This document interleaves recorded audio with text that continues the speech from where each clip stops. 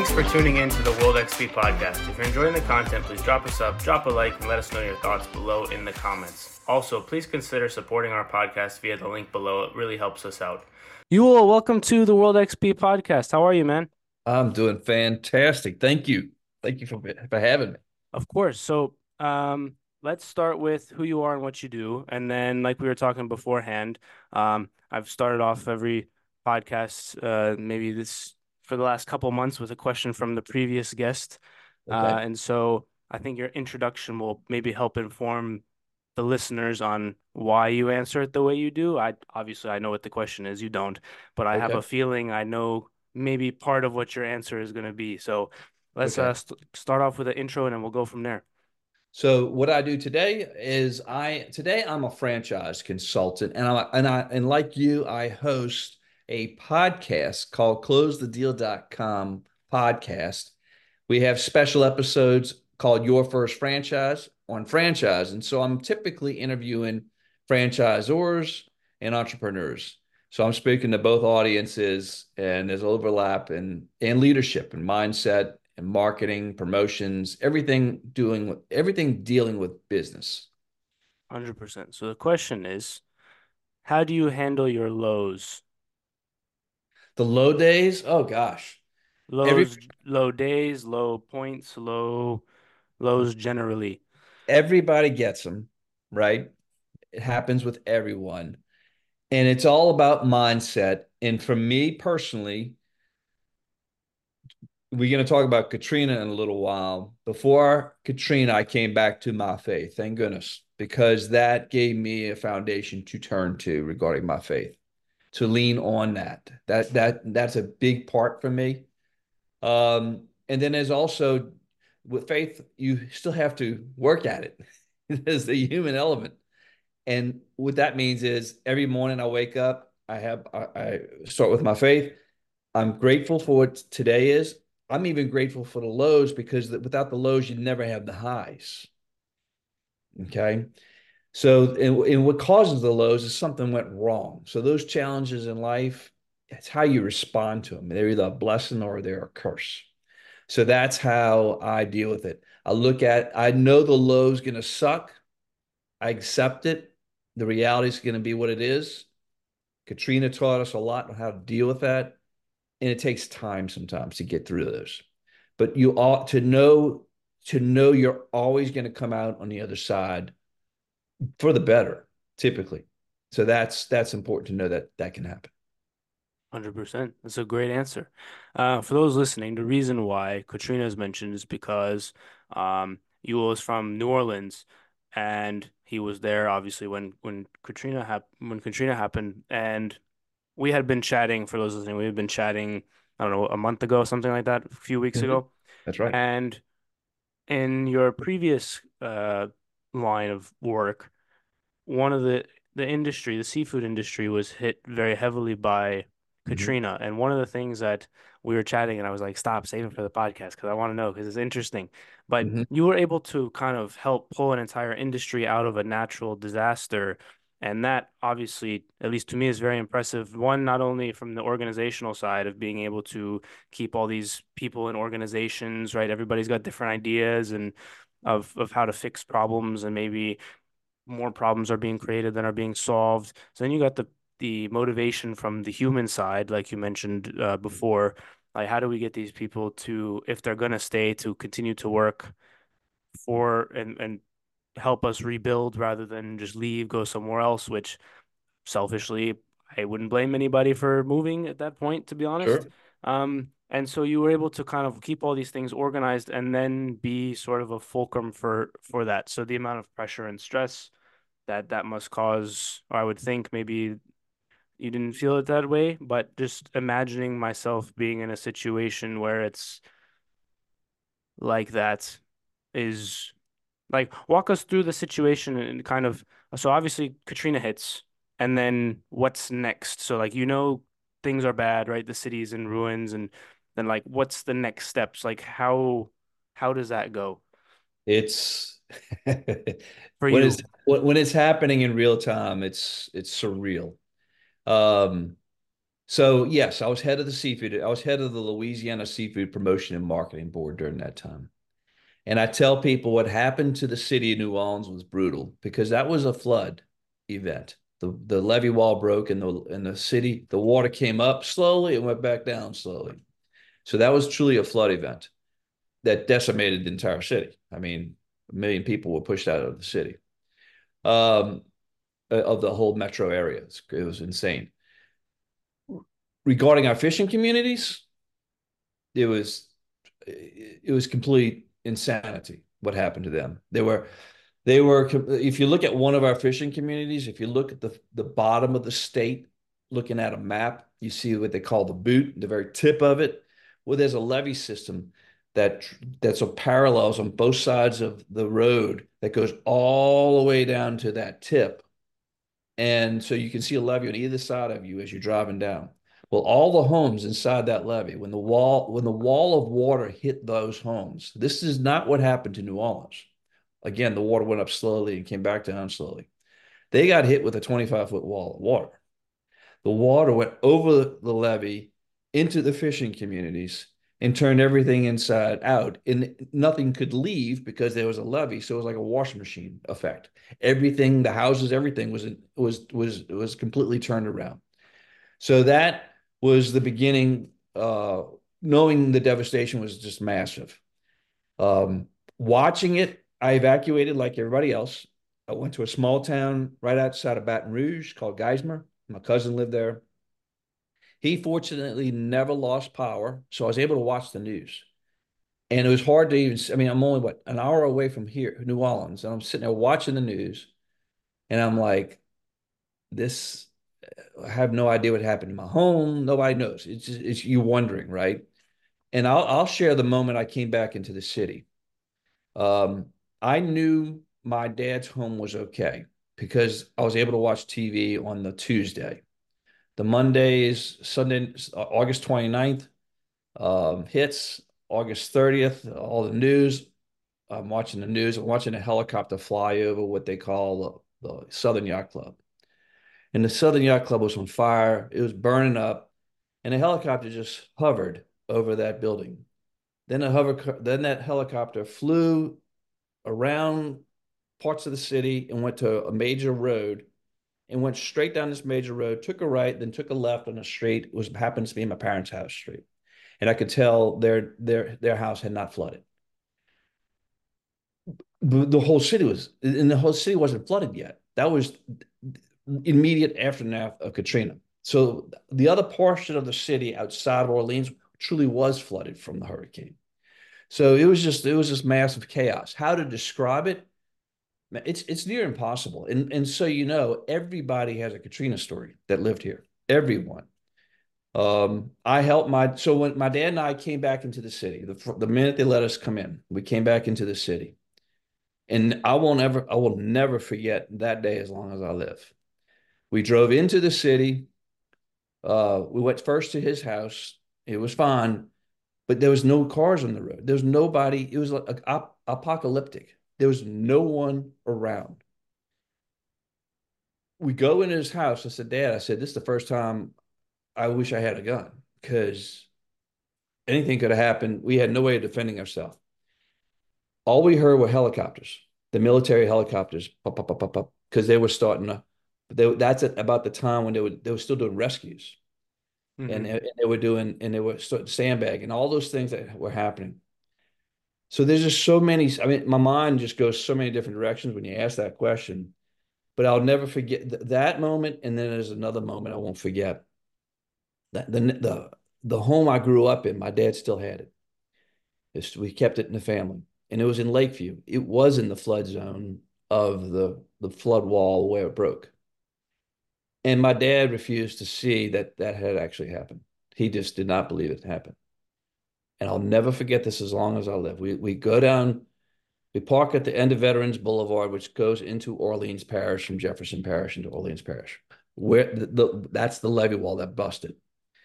And it's a little bitty bridge. You can't even see that. When you're driving it, you don't even notice that there's an incline. So we walk up that wall. My dad walk up the foot of the bridge, and my dad does not believe the city flooded because he just could not wrap his head around that.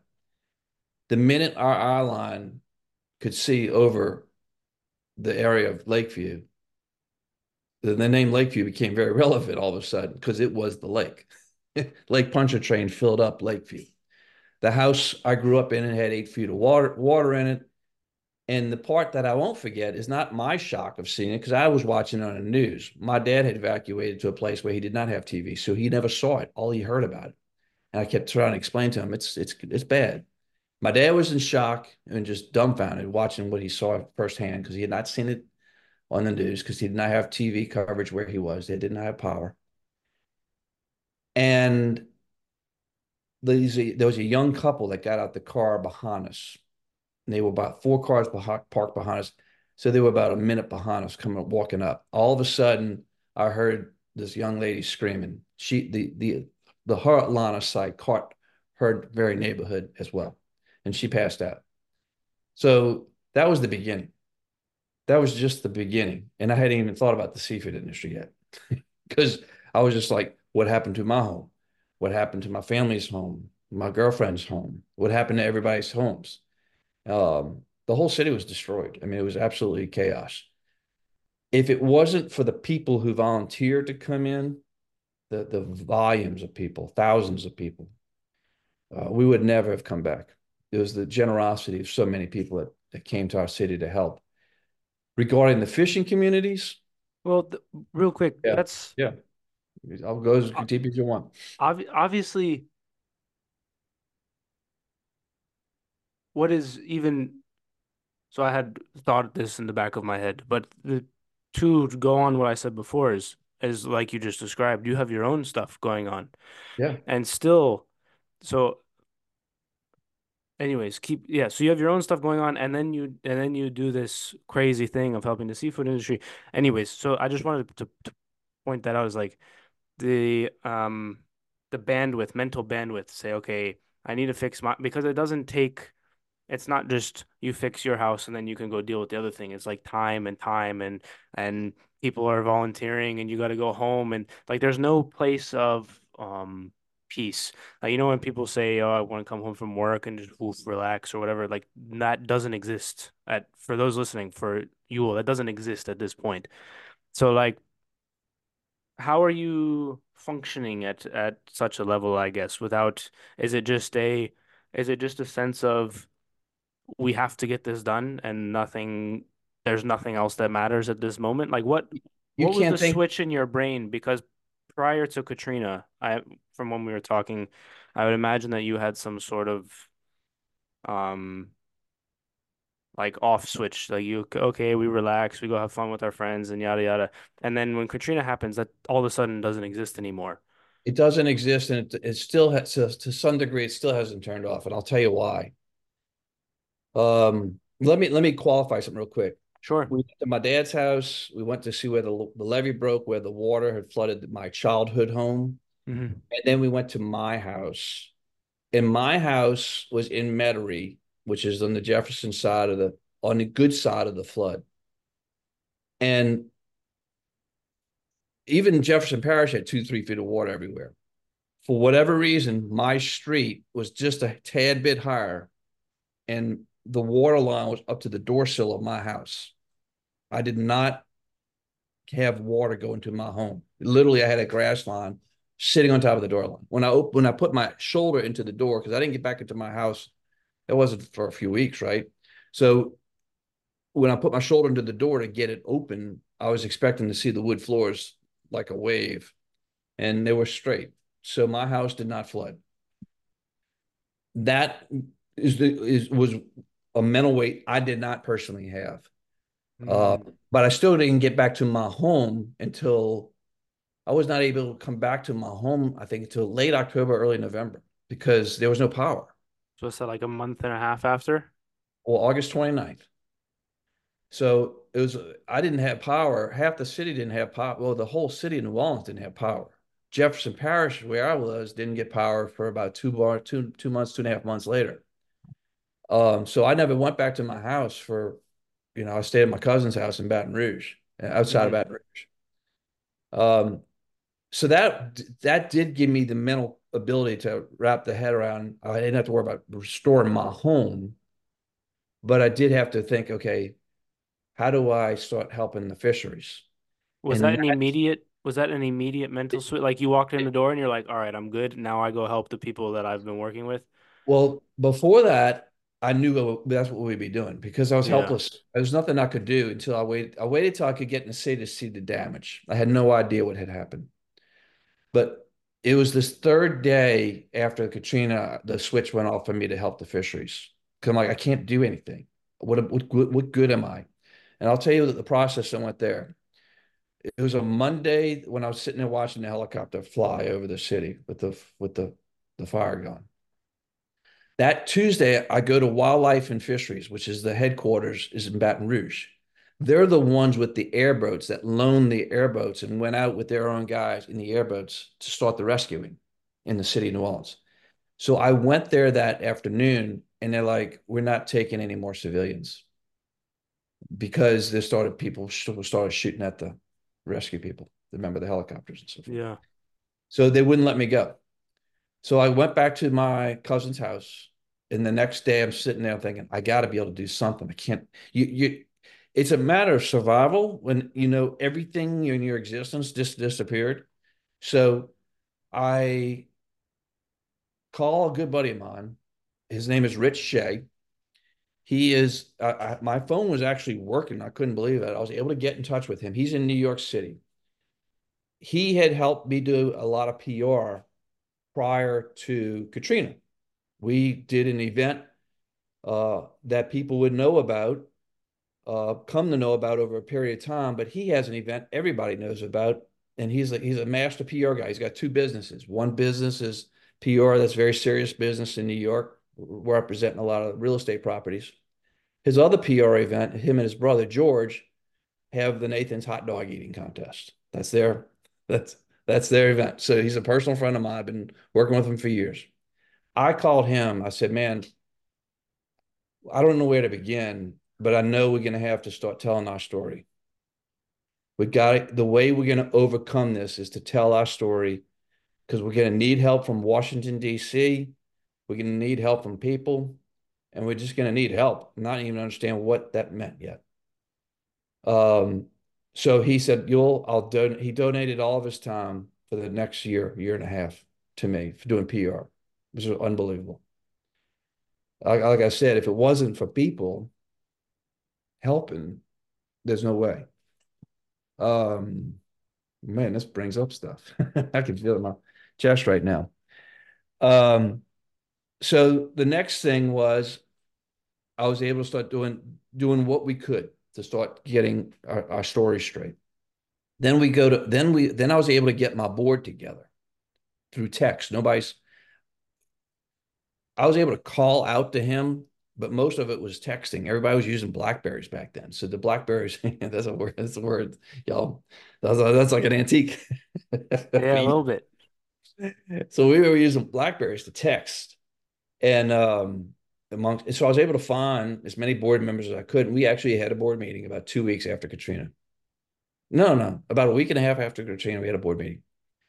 And we said, we've got, the general idea was we got to go to DC and get help. We were within DC, I think 2.5 weeks after DC, we beat the oil and gas industry to DC. Wow. Myself and my chairman, and we were the first two people. And then another good friend of ours, Glenn Armentrout from Acme Oyster House. All three of us were up in Washington, D.C., and we started the process of walking the hill. And all we had was our story, the white paper that Rich helped us with, and then we had some photos because they didn't have drones back then. We had photos, some aerial shots the Wildlife and Fisheries folks gave us. So we started the process immediately. Real quick, the board, just so people listening, or the board of what? Okay, so yes, I'm sorry. I was the executive director of the Louisiana Seafood Promotion and Marketing Board. And my thought was, well, what good is the board? What good is it to have a marketing board if you don't have a seafood industry? Because the photos we saw of the fishing communities, this is before I laid my eyes on the fishing communities. Hmm. Photos we saw of the fishing communities, it was just leveled. There's nothing left. Yeah. And so this is the surreal part for us while we're in DC. While we're in DC, the last stop, we make all our congressional visits. The very last stop was with the department, was with NOAA, National Oceanic Atmospheric Administration. They're the ones that do all the forecasting for the weather and everything. And they also manage the fisheries. That's the two things that they do. And on our last stop, it's me, Mike, and one of the head administrators for NOAA sitting at the table. And as we're wrapping up our conversation, the door knock, guy on the door knocks. He's got a piece of paper in his hand, and he says, "I got some news for you guys, and you're not going to like it." And it's before it hit the press. He's like, "Hurricane Rita is turning into a Category 5, and it's heading for Louisiana." And we thought it was we almost thought he was joking because like there's no way we're getting ready to get hit by another Category 5 hurricane. Sure enough, it took about another week and a half before Rita got to us. And Rita hit the western side of the state in Cameron Parish, and it was a Category 5 as well. And it between Katrina and Rita, the United States lost three of the largest fishing docks in the United States. Those fishing docks provide 1/3 of all the seafood of the lower 48 states, the domestic seafood. And they were gone off the face of the earth. And the fishing communities that supported them were gone. Nothing was left. So that began the process of rebuilding the seafood industry. Meanwhile, the city of New Orleans, with my home and everybody else's home, was just destroyed. So you talk about the switch. The switch happened within a day or two once this immediate shock of just sitting there staring at CNN because it was CNN they had the 24-hour, they all had 24-hour coverage. We're flipping between the channels.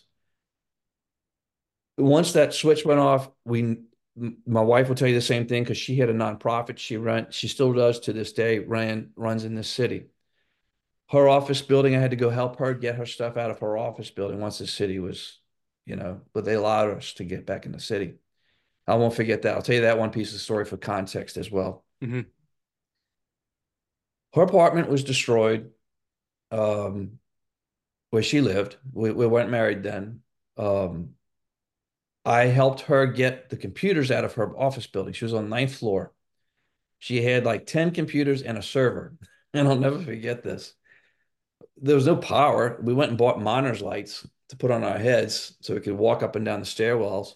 And it's August. Oh, no, I'm sorry. It's early September now. It's still hot as Hades. And we're in the stairwells carrying one computer down at a time because there were no laptops.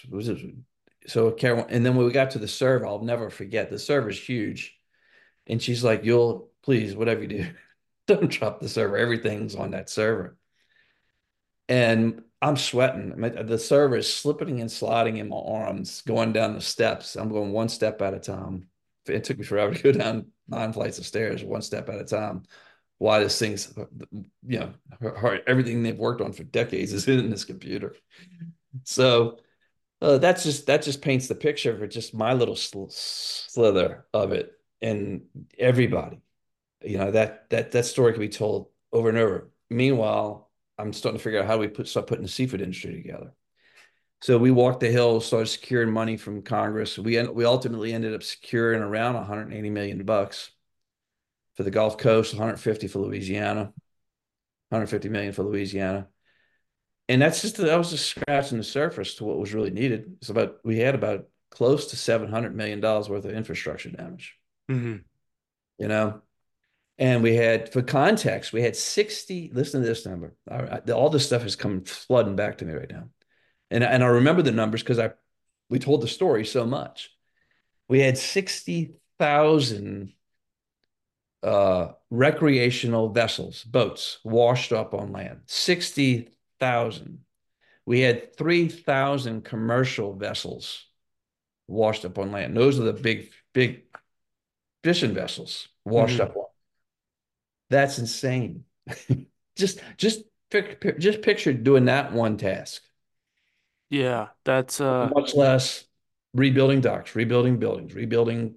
And when a fisherman lost something, they lost everything. They lost their boats, their cars, their homes, their fishing gear, their trucks, everything. They started from scratch. They had to restart from scratch. It was brutal. So the mindset, going back to the original question you asked, if I did not have my faith to lean on, never would have got through that. And then you take it one day at a time. And going back to the question of flipping a switch, because that just really triggers with me. The reason why is after about 2 years, not just me and my wife, because she's trying to rebuild her organization. Everybody I know is trying to rebuild their business, and I'm working with. We represented thousands of entrepreneurs, from fishermen to working with restaurateurs to seafood docks to seafood distributors, bait companies, gear companies, you name it. They were part of our environment as part of our board. So, and then we had to rebuild the entire industry. I'll add one more complexity, then I'll come back to flipping the switch Hmm. because I think that don't let me forget to come back to Yeah, the yeah. flip switch. After when they started to dewater the city of New Orleans, I don't know if you may not remember that, you may not even heard that term. They had a gigantic pipe.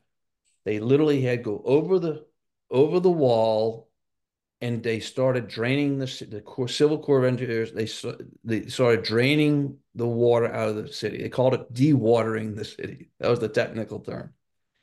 They literally pumped the water back into Lake Pontchartrain. Well, when they were started doing that, a professor from Texas called our waters toxic soup. So the fishermen that could still have a boat and go out and fishing, all of a sudden, the market that we had, with little fishermen, few fishermen could still go out and fish, and there were some people who didn't lose their boat. Their house might be gone, but they still had their boat, right? Still had a vessel to go out. The market dried up like that because nobody Why who went. did why did he what was the cause of that guy doing that? He called it toxic soup because all the water was draining from all the water sat for 2 weeks. Now think about everything that would come up in the water for 2 weeks I'm from. sure it's gross, but like but this guy in particular, was there a reason or was he He was probably a biologist, a scientist of some sort, and he just made a comment off the cuff. I don't think he meant harm. I think he just made a comment, and those two words together, toxic soup, traveled. This is before social media, hmm traveled like wildfire, and it was in the papers it was in the newspapers and the news everywhere. So mm, that set the stage for all of a sudden we had I called that the crisis on top of the crisis. That's where Rich really came and played an important role for us because once we got a clean bill of health on the seafood, and we got it within a month. Because what people don't realize, a body of water like Pontchartrain or the body of water of the Gulf of Mexico is massive. So even if it was as bad as it was, Mother Nature will clean itself up remarkably fast. So we got a clean bill of health from multiple health agencies within a month. So we had an infrastructure problem, and we had a PR crisis, perception problem that seafood wasn't safe. So how do you build back an industry in small steps when people are afraid to even eat the seafood? So it's just all these layers of complexity that were just off the charts. So going back to the question, I keep coming back to that, the flipping of the switch. And it's very relevant. And it's in my wife and I had the conversation. I wasn't even thinking about this podcast. We had the conversation about a week ago. I literally said, we've got to go take some time off. We've got to push the stuff off and just turn everything off. After 2 years of everybody going at it, I mean, everybody was collectively just going at it, just trying to rebuild everything. We all looked up and we're like, nothing changed. There was no real visible signs yet of change. And we were exhausted. Everybody was exhausted. I mean, you really couldn't see the change. There's still parts of the city that have not come back all these years later. My office building was downtown. It reopened finally about 5 years ago. wow. Okay. That's crazy. That's how long it took to get fully back. Now I'll give you one more crazy piece and just to show you that well, you learn a lot going through that.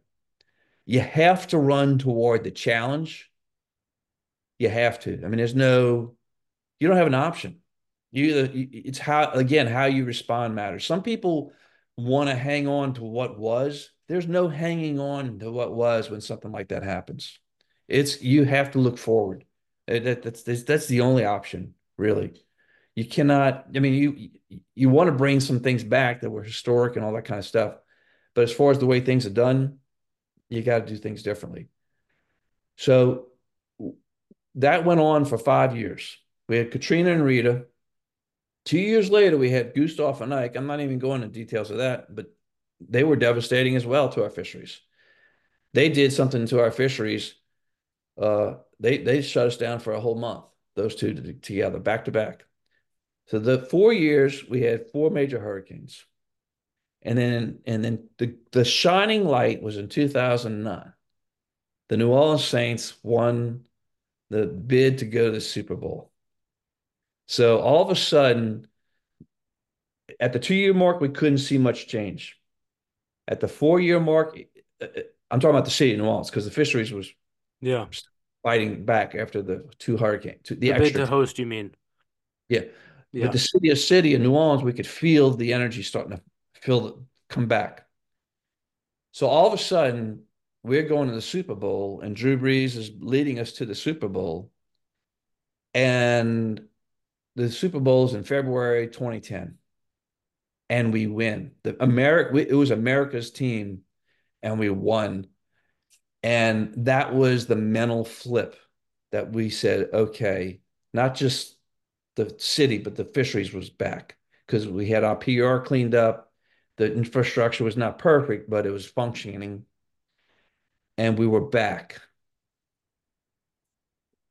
Then the rug was ripped from underneath our feet. 3 months later, April 20th, 2010, the Deepwater Horizon explodes on a Tuesday. What is the Deepwater Horizon? You've heard of the BP oil spill? Yes. Deepwater Horizon was the rig that exploded, Oh, and okay. 11, Yeah, yeah. 11 people tragically passed away. And when that exploded, I'm like, oh, what does that mean? I was at the gym on Friday. That happened on Tuesday. You remember, you don't forget this stuff. That happened on a Tuesday. That Friday, I'm at the gym late that day. I took that Friday off. So I was at the gym at like 10 o'clock in the morning. And I was on the treadmill and I was watching the news on the TV screen, and they show the rig sinking below the waterline. When that rig went below the waterline, I'm like, oh, that's not good. So that was on a Friday. That weekend was eerily quiet. Nothing. There was nobody knew what to do. What does this mean? Monday morning, I call the governor's office and I call the Secretary of Wildlife and Fisheries. And they tell me to be quiet. And like they were worried about the oil and gas industry. I'm worried about the fishermen. Yeah. So I bite my tongue. I tell the board, they're like, well, we'll just figure this out as one day at a time. That Wednesday, so this is the prior Tuesday, the explosion. That following Wednesday, I get in my car to go to my office, and there literally is a radio station called WWL Radio. It's a powerhouse AM station. On a good night, it reaches 37 stations across the United States. A clear night. I get in early in the morning, and I turn the radio on, and the fishermen are going absolutely ballistic. They see a sheen of oil on top of the water in the Gulf of Mexico as far as the eye can see, and they're going absolutely nuts. And that was the beginning of 87 days till they capped that well. And by the time the 87th day came around, we had lost 98% of our market share globally for our markets that we rebuilt the first time. So we had to start the whole process all over again. But we knew once we got a clean bill of health again, it took us a while longer with this one. The difference between Katrina and this one was this. Katrina, there was no social media. MySpace was the social media and it was dying. Facebook was starting to pick up. And in 2010, there were people putting up, there were restaurants and festivals putting up signs all over the United States saying, we don't serve Louisiana seafood. We don't serve Gulf seafood. We had a PR crisis unlike anything we'd experienced. It made Katrina look small. So we had to start that whole process over again. And we did. We built a coalition of people, we secured money, and we started rebuilding the industry all over again. So going through Katrina and Rita and BP, so many people got in the habit of just running, flipping the switch, Hmm. running. You get addicted to the adrenaline of being in crisis mode. You really do. And even to this day, when there's a crisis, I want to jump on it. It's just, but it's hard to turn off. Even to this day, it's still hard to turn off. It's hard not to want to work because you just got in this survival mode. So Yeah. Well, that's even the that's a snapshot of what we went through. yeah. Well, even some level of the switch when you made your career switch, it was you felt like you had left the fisheries in a good enough spot, but Yes. it was like I think from when we talked last time, from what I recall, it was like I'm done. I can't do another one of these crises, and I'm gonna go look for something else to do. Yeah. Um, so there was some level of that where even yeah, the adrenaline is addicting, but it was still it got to be too much. Which eh, anyone listening who is like, yeah, yes, obviously it's too much to go through all of that, and it's like, all right, I'm I was I passing the was baton. yeah, I was ready to leave. I had started sending my resume out before Katrina. I'm sorry, before the BPO spill. Right. I was in that job for 10 years. Hmm. And when we turned out when we turned around Katrina in the Super Bowl, I was like, okay, maybe it's time to start looking for something else.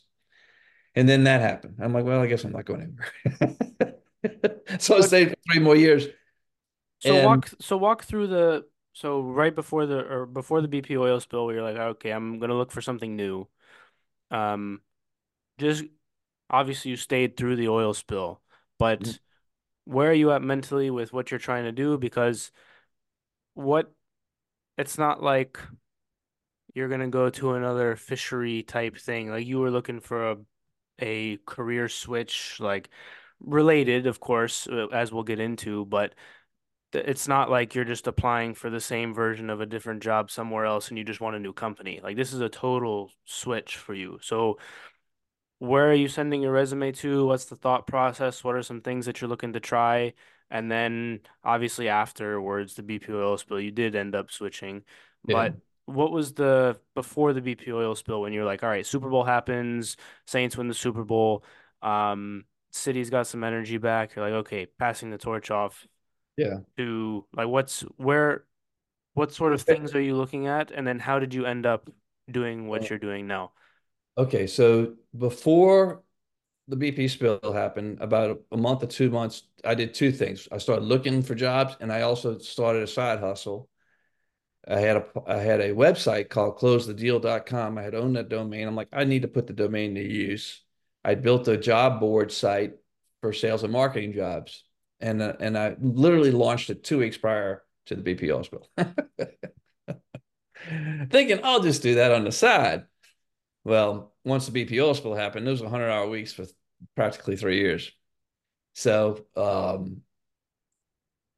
yeah, so I shut down the site about a month after the BPO spill. So I was looking for jobs as well. The types of jobs I was looking for were related to trade association work in Louisiana and DC. Because that's the world when you run a trade association, especially like a commodity market, whether it's seafood or cotton or lumber or whatever it is, it's the same principles that make it run. It's just a different. My thing was commodities, and that's what I ended up staying in the commodity business for two more trade associations after I left. But that's what those are the types of jobs I was looking for because that's the space I was comfortable in running trade associations, and I liked it because when you run a trade association, you answer to a board, but you don't have a boss per se. So you have a lot of freedom, which is unusual when you still have a job. I had a lot of freedom to call my own shots, but I still had a structure within, and I had a board to answer to. So, So you go through the other trade associations and you settle on this kind of franchise consulting um thing. How did you end up there? Were you in the headspace of I need to get out of my comfort zone, or did an opportunity come up that was too good to turn down, or how did that work? okay, so the last trade association I worked for the two most dangerous industries in the United States on a per capita basis: commercial fishing and logging, the logging sector. And so I ended up going to North Carolina for 3 years. My wife's mom was sick. My wife's from the Carolinas. I said, let me see if I can find some kind of work up here and we can get closer so you can spend some more time. Long story short, I did land a job working for a logging association in North Carolina. It's a huge industry, massive industry, especially North Carolina is like the second or third in production for uh, wood and lumber and logging. And so that's the space I knew.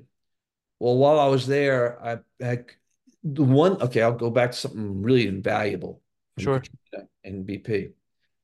You do not get through Katrina and BP without on your own, no matter how big the organization is. It doesn't matter.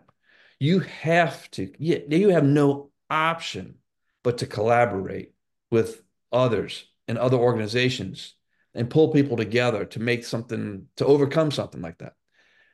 So that's the space I knew. I was comfortable doing that. So when I was at the Logging Association, by instinct, I reached out to create a partnership with a group called the U.S. Endowment for Forestries and Communities. And we were a tiny little association, but we aligned ourselves with the giant in the industry. And I ended up building a tech platform with them to help the logging industry. And then I ended up becoming a consultant to them in 5 states along the East Coast. So I ended up with a contract. So I was able to step away from the association. My first step, finally cutting the umbilical cord, right, to go out on my own, was I finally uh, laid the groundwork with the endowment and got a contract with them, which lasted two and a half, almost 2.5 years, I guess. Um, maybe right under 2 years. Had a contract with them, and as the contract was coming to a close 6 months prior, it got extended for an extra 6 months. I started looking at franchises for myself, and then the contract got extended. So I stayed with the job, stayed with the, I'm sorry, I should say I stayed with my contract service in those 5 states, Florida to Virginia. And while doing that, um, I kept thinking about the franchising thing.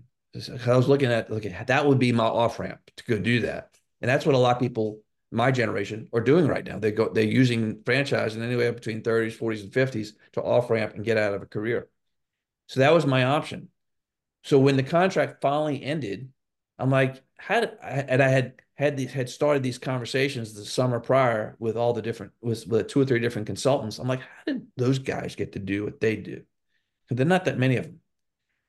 And I went and found that and I pursued that. And that's how I ended up doing what I do today as a franchise consultant. So that's how I became a franchise consultant. And all those experiences in when you run trade associations, you're working with entrepreneurs.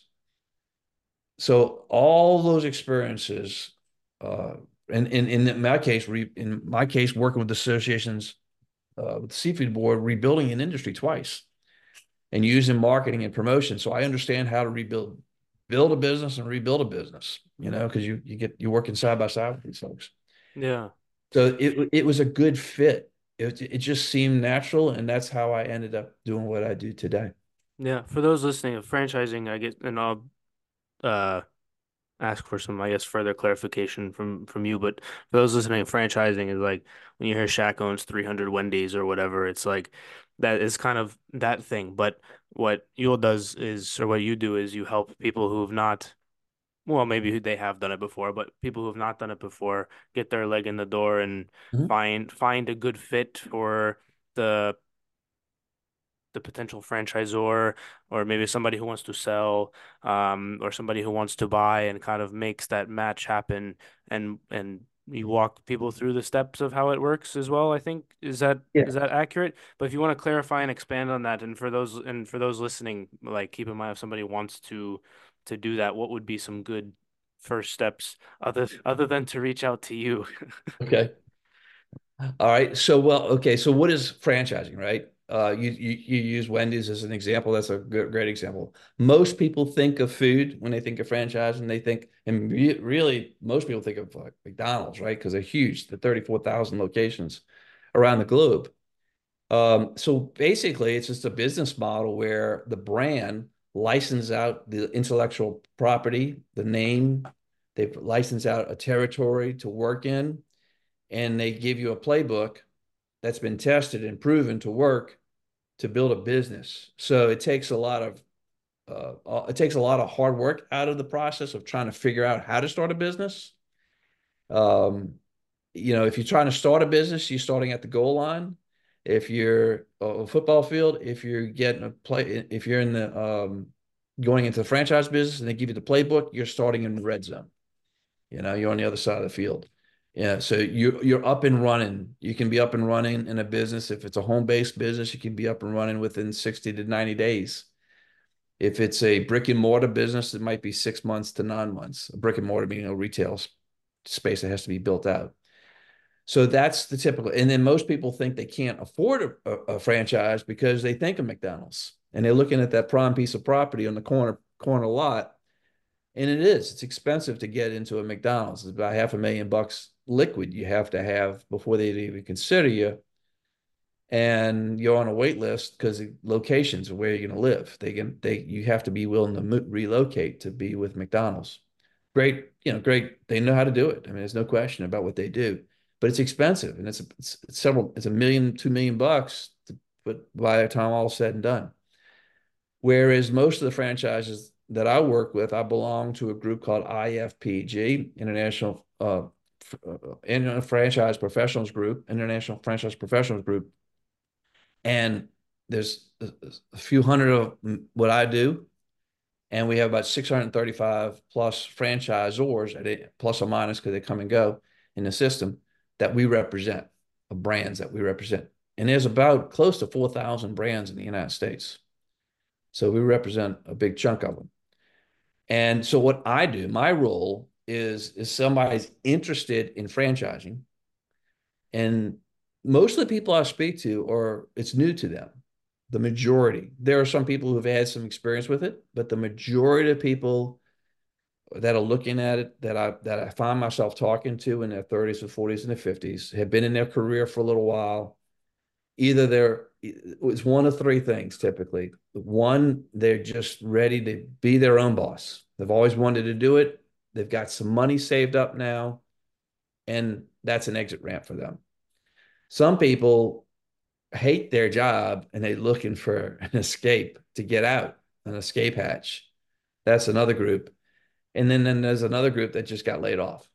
And they're like, oh, what do I do now? You know? So they start looking at all the possibilities. And that's how they'll find us. So those are the people I generally end up helping. And they usually coming from some form of career. And it's all walks of life, blue collar, white collar, every walk of life of people considering if they and they once they realize the investment level is not McDonald's level of investment, the majority of the ones we work with range anywhere between 75, 80 to about 280,000 to get in.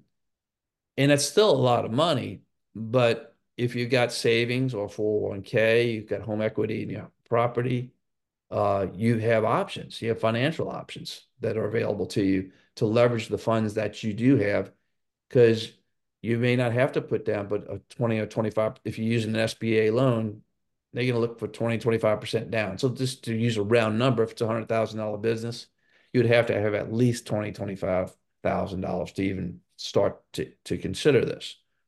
Well, people in their careers, 10, 20 years, a lot of people have saved some some money there. Some people have it wrapped into their 401k where they have the money saved up. So it becomes within reach. And that's what people like, oh, I didn't realize like this was even an option for myself. So what should people uh well, I'll ask this, and then you had mentioned that you had a few things that you wanted to touch on at some point. But if somebody reaches out to you, what should they expect from the process? To say, "Hey, Mr. Smith, I want to get a franchise in blank industry," and then you say, "Here are the options," and then like how does it go? What should they expect? Well, I can tell you exactly how I work. First of all, I function like an executive recruiter.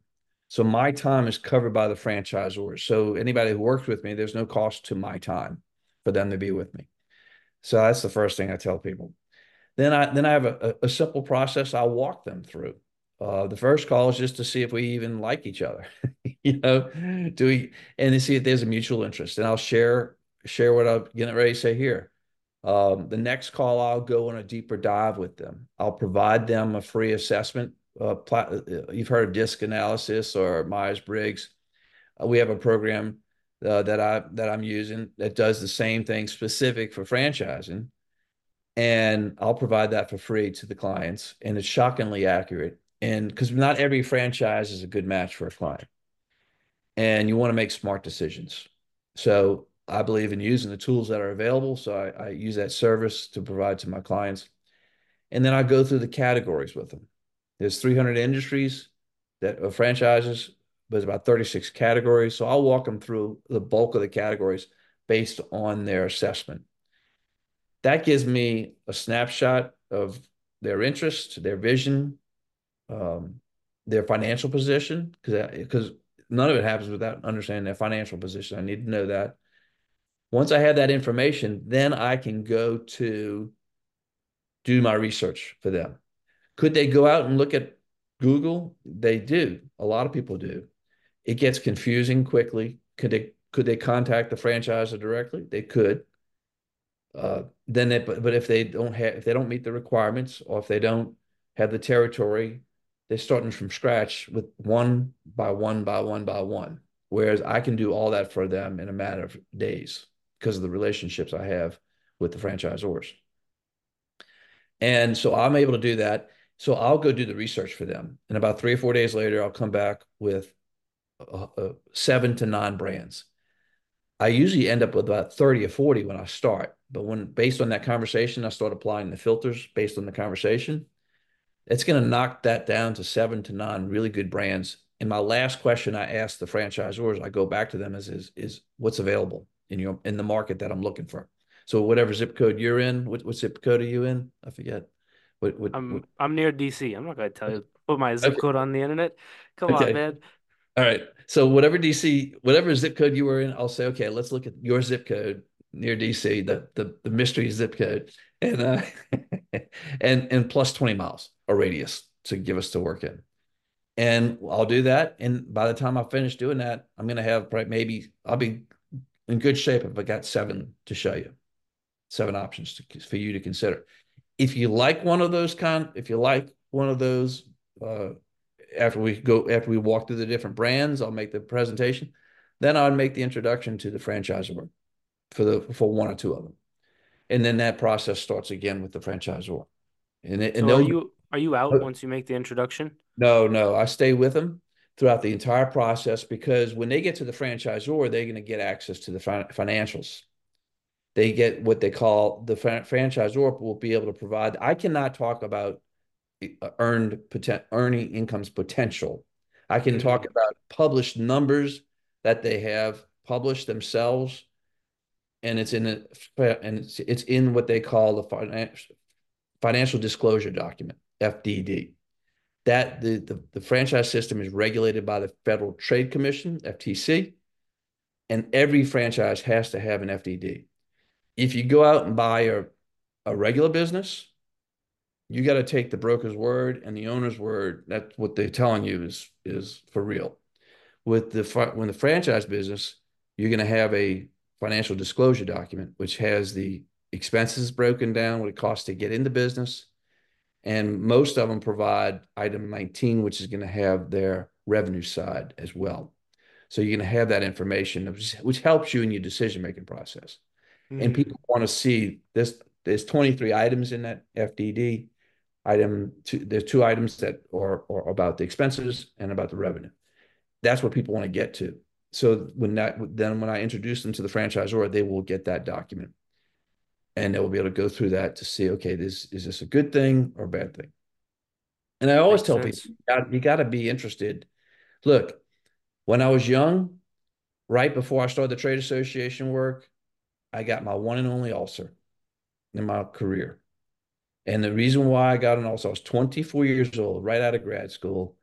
I thought I was doing great. I got a job, publishing firm, a very cool office, top floor, lots of glass. Look, just everybody was young, energetic.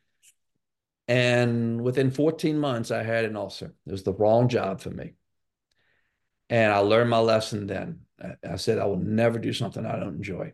I was very fortunate to end up doing what I did for so many years with the trade associations. I love what I did. And I think when I tell people when they're considering a franchise, I said, you have to have at least a genuine interest in it. Because if you don't have a genuine interest in it, how do you get up in the morning to want to do it? And if you're getting up in the morning and wanting to do what you do, it's a whole lot more fun. And you're probably going to be a whole lot better at it. So that's my approach to it. I take a very consultative approach, educational approach, just like this conversation that you and I are having right now. Yeah, that makes total sense.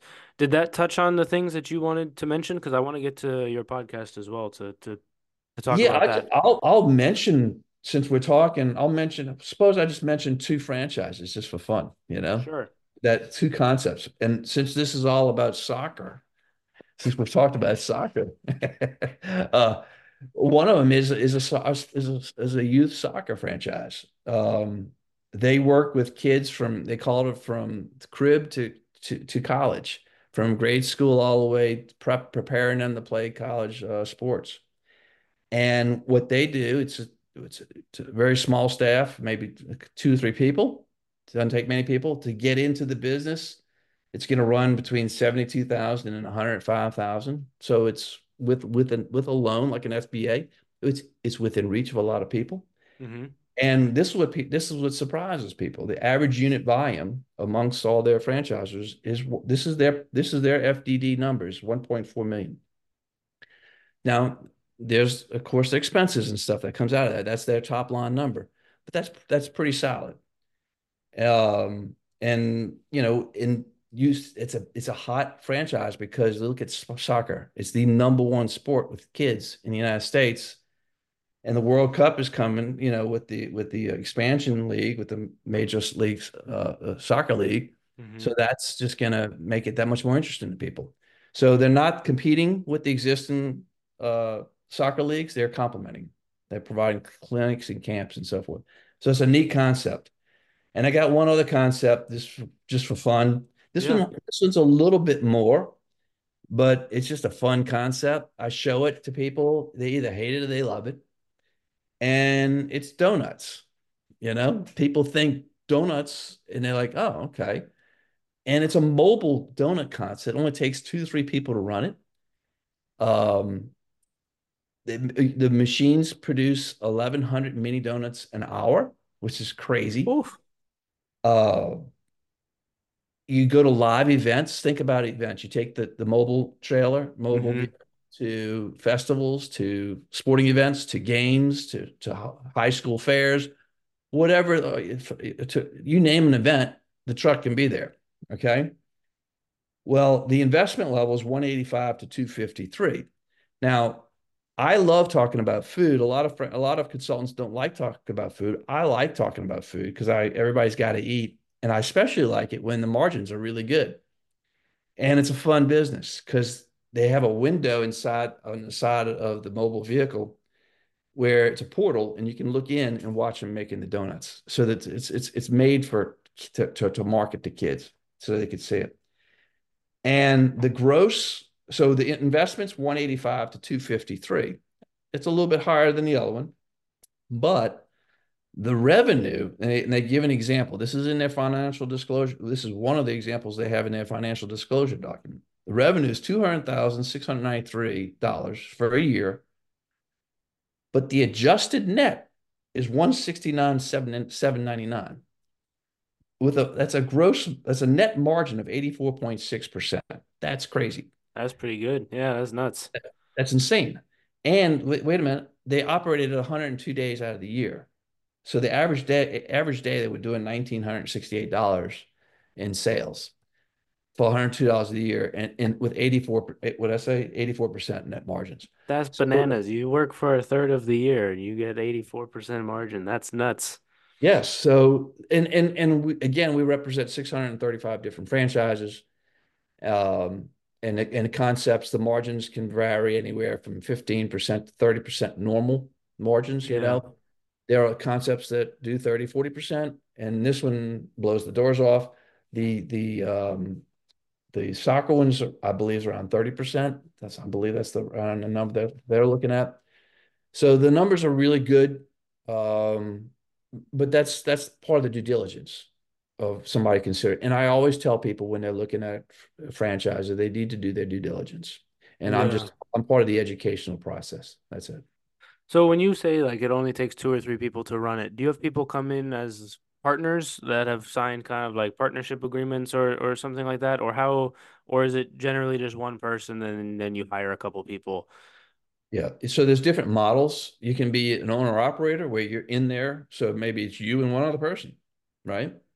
Or if you want to be the manager of the manager, you can hire somebody to run it.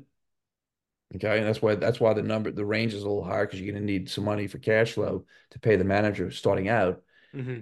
That's what drives the cost up a little bit more. So you would be able to hire somebody to run it and train that person, and then they would manage one person or two people.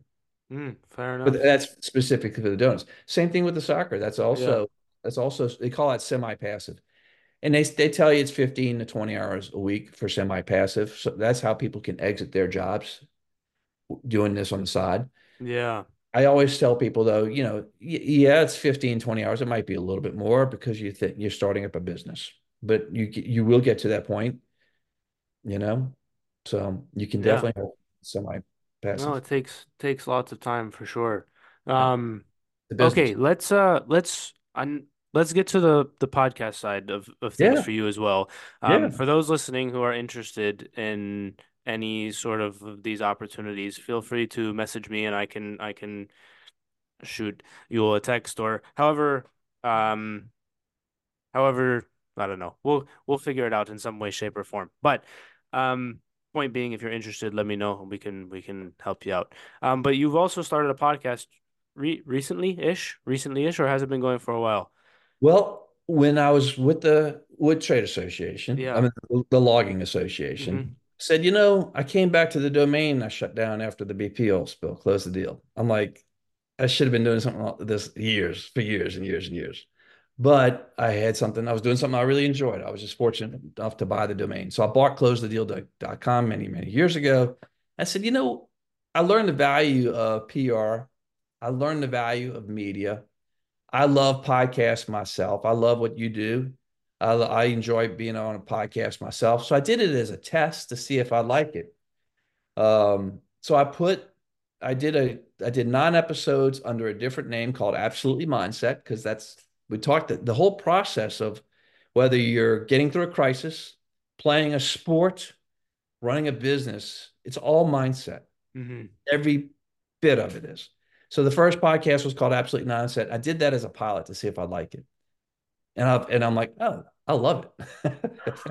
So now I changed it to use the domain closethedeal.com podcast, and I'm interviewing franchisors and entrepreneurs, and I talk to all different walks of life doing that. And basically, it too is educational in nature, and it's a great marketing tool for any business owner to have it because it's a great networking tool, really what it is. Yeah, 100%. Sorry if you can hear my dog barking. He That's thinks okay. that he thinks It's he's part, very it's part, intimidating and he's part of 20 the pounds. show. It's part of Yeah, the that's part of the show.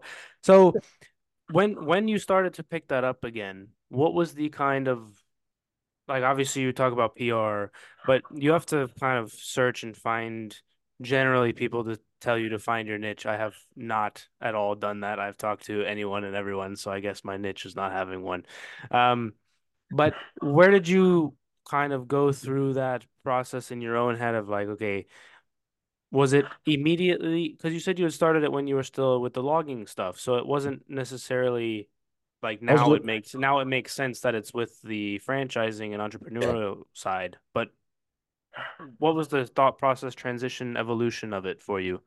Well, when I started with the podcast, when I started with the Absolute Mindset name, I love talking about mindset because it packs, like I said, it packs everything, right? As I started going on my own, I said, I probably need to transition this. I found myself talking about marketing all the time on the podcast, on the original podcasts, how they grow their business. So the conversations were really a business oriented that I was having. And I said, okay, well, I probably should switch gears a little bit and put Hmm. that domain to use and focus on entrepreneurs. So I started with entrepreneurs only, interviewing entrepreneurs. Then when I got into the franchising piece, I said, well, let's leverage it for that. And it all fit. It all came Yeah. together. And this is what I tell people. When I started the first one, I didn't know what I was going to end up here. You don't know when, if you're playing soccer, you don't know that you're going to make it to the World Cup. You think that's your vision, your dream, Yeah. but the journey there, you never know what the journey is going to take you. I don't know where this is going to go from here, but I know if I keep putting the work in and the steps forward, opportunities are created by doing that. And and you start to refine your message, you start to refine your market, you start to refine everything. And I go back to learning all that from Katrina, Rita, Gustav Heiken to BP Spill Hmm. because I know it's going to get better. I know we're going to get better at our messaging and we're going to figure it out along the way. Yeah, 100%. I'll leave you with this question. What's one thing that you've learned from both, I'll say franchising or the podcasting space? Just one, if there's one lesson that's stuck with you. Um, and the reason I say from those two specifically is because obviously you have oodles of lessons from Katrina and Rita and Gustav and Ike and the BP oil spill. But what's one thing that you were able to, because that's a lot of experience and crises to go through, Mhm. but we can all be lifelong learners. So, what's one thing that you've learned recently with your endeavors? Oh gosh, I want to pull on two or three different things, but if I had to pick just one at this very You could moment, say two or three. That's fine. okay, all right, I'll say two. How about that? Okay. I'll start with what I did over the summer. Over the summer, I said I'm going to start working out, get myself in top shape. I'm 57 years old. I'm starting this new journey. I want to parallel my journey, getting in shape, started building this new business and everything else. And for me, working out has always been um, an analogy or a metaphor for life and for work. And when my mind is sharp, I'm going to do better at life and work. So I encourage people. I mean, you're speaking to an audience of soccer fans. Obviously, you got to be in phenomenal shape to play soccer. But anybody sitting on the sidelines, they need to get in the game and get moving because if you don't move, you lose it. And the other thing is, when you're in peak shape, you're going to do so much better in whatever else is going on in your life. It just overlaps. It spills over for the better. As long as it's not obsession, it spills over for the better. Yeah. Got to keep things in check. So that's the first thing.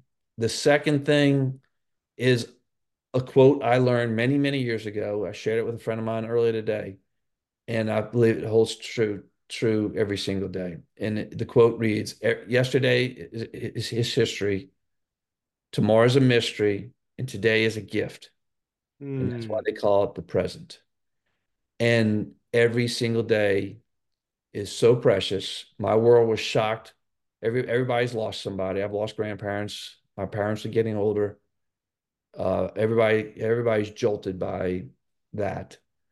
But I lost a dear friend. It was a mentor through in 2013. He was the gentleman I mentioned that went to DC with. And Hmm. he was my mentor, and I spoke to him every day, every working day for 13 years. And that shook me. And every moment is precious. And we all know that. But sometimes we just got to really pay attention to that. Yeah, that's a great way to wrap it up. Present pun. Mhm. Um, any last nickels? Are you good to end on that? Man, I'm just grateful to be here with you. This has been fun. And man, I'm excited for you because you're dialed in early. A And little bit. Trying my best, that's for yeah. sure. Yeah. And this is talk about okay, the benefit of podcasting. You get an education every time you do this. Yes, for And I do sure. too. I do too. I learn so much from the people I speak to. Yeah, it's amazing. I say that often about this, like, and the opportunity to speak to people that you never would have spoken to otherwise. Like, you and I never would have spoken if it was not for podcasting. And I can learn all about your experiences in Katrina, and then we can put it out to the world. And if it helps somebody else, then that's a win for me. If it helps one person, that's a win for me. So, Yeah, um, and we're going to get you on the closethedeal.com podcast. yes, Same thing with here, except we're going to hear your story and we're my going to story. your vision and and where your mindset is at this stage of your life, which is Yeah, great. And I love that. That's exciting. yeah, I'm excited. I think I've only done one. No, I've done two. I've been only a guest twice, so it'll be a nice change of pace for me. For those listening, obviously we'll share the link to that one when it comes out. But yeah, I'm excited, and I will probably I'll have to listen to a few of yours to prepare myself. Yeah. Um, but yeah, it'll be good, and I appreciate your time. Your experience is obviously amazing, and for those listening, again, if you're interested in any of that stuff, please feel free to message me, and we'll get you in touch. Um, and yeah, we'll see you guys next time. Thank, Peace. thanks, sir.